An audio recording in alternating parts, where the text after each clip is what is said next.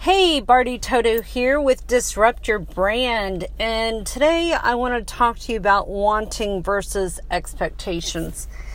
And one of my mentors, and yes, I do have a mentor, is Les Brown. He has actually endorsed me for the book, The Power of Asking, Thinking Upside Down, Living Right Side Up, The Way You Think is How You Live. He has also endorsed me for branding and social media, and he's the most amazing man that I've ever met in my life. And he has empowered and inspired me like there is no tomorrow.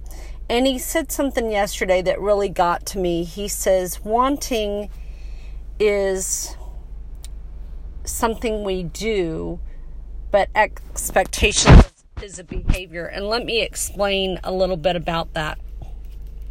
I actually made some notes. Yes, I do make notes. Basically, wants shows up in conversations and expectations shows up in behavior. So example, you want to lose weight, but do you expect to lose weight by the way you are eating or the fact that you are not moving your body?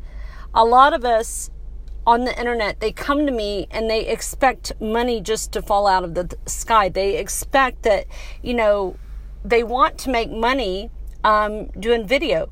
I'm known all over the world for branding and social media, and also very good at YouTube, how to get on the front page of Google and YouTube in a matter of seconds. And so people they see what I'm doing and they want that. So they think that they can just throw up a video on YouTube and it's going to work. And it's not going to work. I actually, in my course, I show how to get on the front page of YouTube and Google. However, if you are wanting to do video and you're wanting to succeed with video, all right, there are things that you need to be doing. There's the want that you can want to be successful in video, okay, which shows up in conversation, but the expectations that show up in behavior. If you are not making a video every day, if you are not, let's say, hiring someone like myself to show you how to do video, how to get on the front page of YouTube and Google, how to dominate certain keywords for free organically rather than paying for them with video, it's not going to happen. Just like myself, okay, I want to lose weight. Or actually, I don't need to lose weight. I want to, let's say, change my abs. I want them tighter. I want a six-pack, okay? Let's just say that, which shows up in a conversation. It's something I want. However, if I'm just sitting on the couch watching, videos on exercise, but I'm not implementing it, it's not going to happen. Just like you can, throw up videos on YouTube, but if you are not implementing the strategy, the keywords, the secret sauce to how I get on the front page of YouTube and Google, it is not going to work for you. Same thing with content. You want to get out there. However, that shows up in conversations, but expectations, once again, shows up in behavior. Whereas I need to be putting content out every day, whether it's audio, video, or written, okay? And written meaning a blog, or audio meaning SoundCloud, or Spotify, or Stitcher, or whatever form of podcasting you need to do. And I actually am doing a 90-day challenge right now on podcasting. For a long time, and you guys know I'm very real and transparent with you, I am not an audio person. I'm very visual. I'm very video.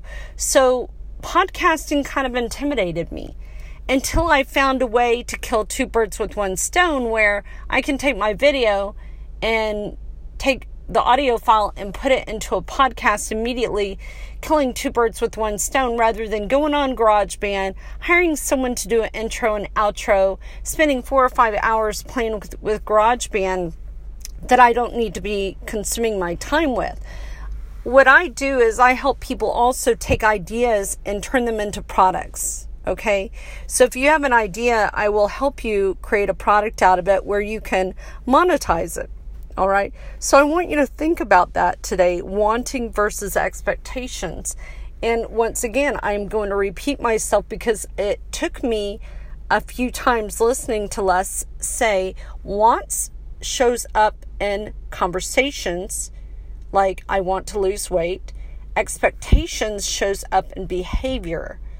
So by eating correctly, or by exercising, or radically changing your diet, radically changing your behavior, radically changing your social media. I mean, so many people on Facebook, oh my gosh, guys, you sit there and you only have 5,000 people and you expect to make money, or you expect to get all these people pounding at your door, but they're not going to if you just stay on Facebook. That is one of the reasons why I actually created a system, okay? So I post to multiple social networking sites daily, about 40, okay? And it's a system that we created so that you don't have to manage them all at once, but it gets you out there, it gets you indexed, it gets you high ranking. Because I did not want to just stay on Facebook like everyone else, or follow us on Twitter. A lot of people can't stand Twitter because they don't understand it. It's like they want to be successful on Twitter. Okay, that's the conversation that you have. But if you aren't doing Twitter the right way, if you're not using it effectively, it's not going to happen. Okay?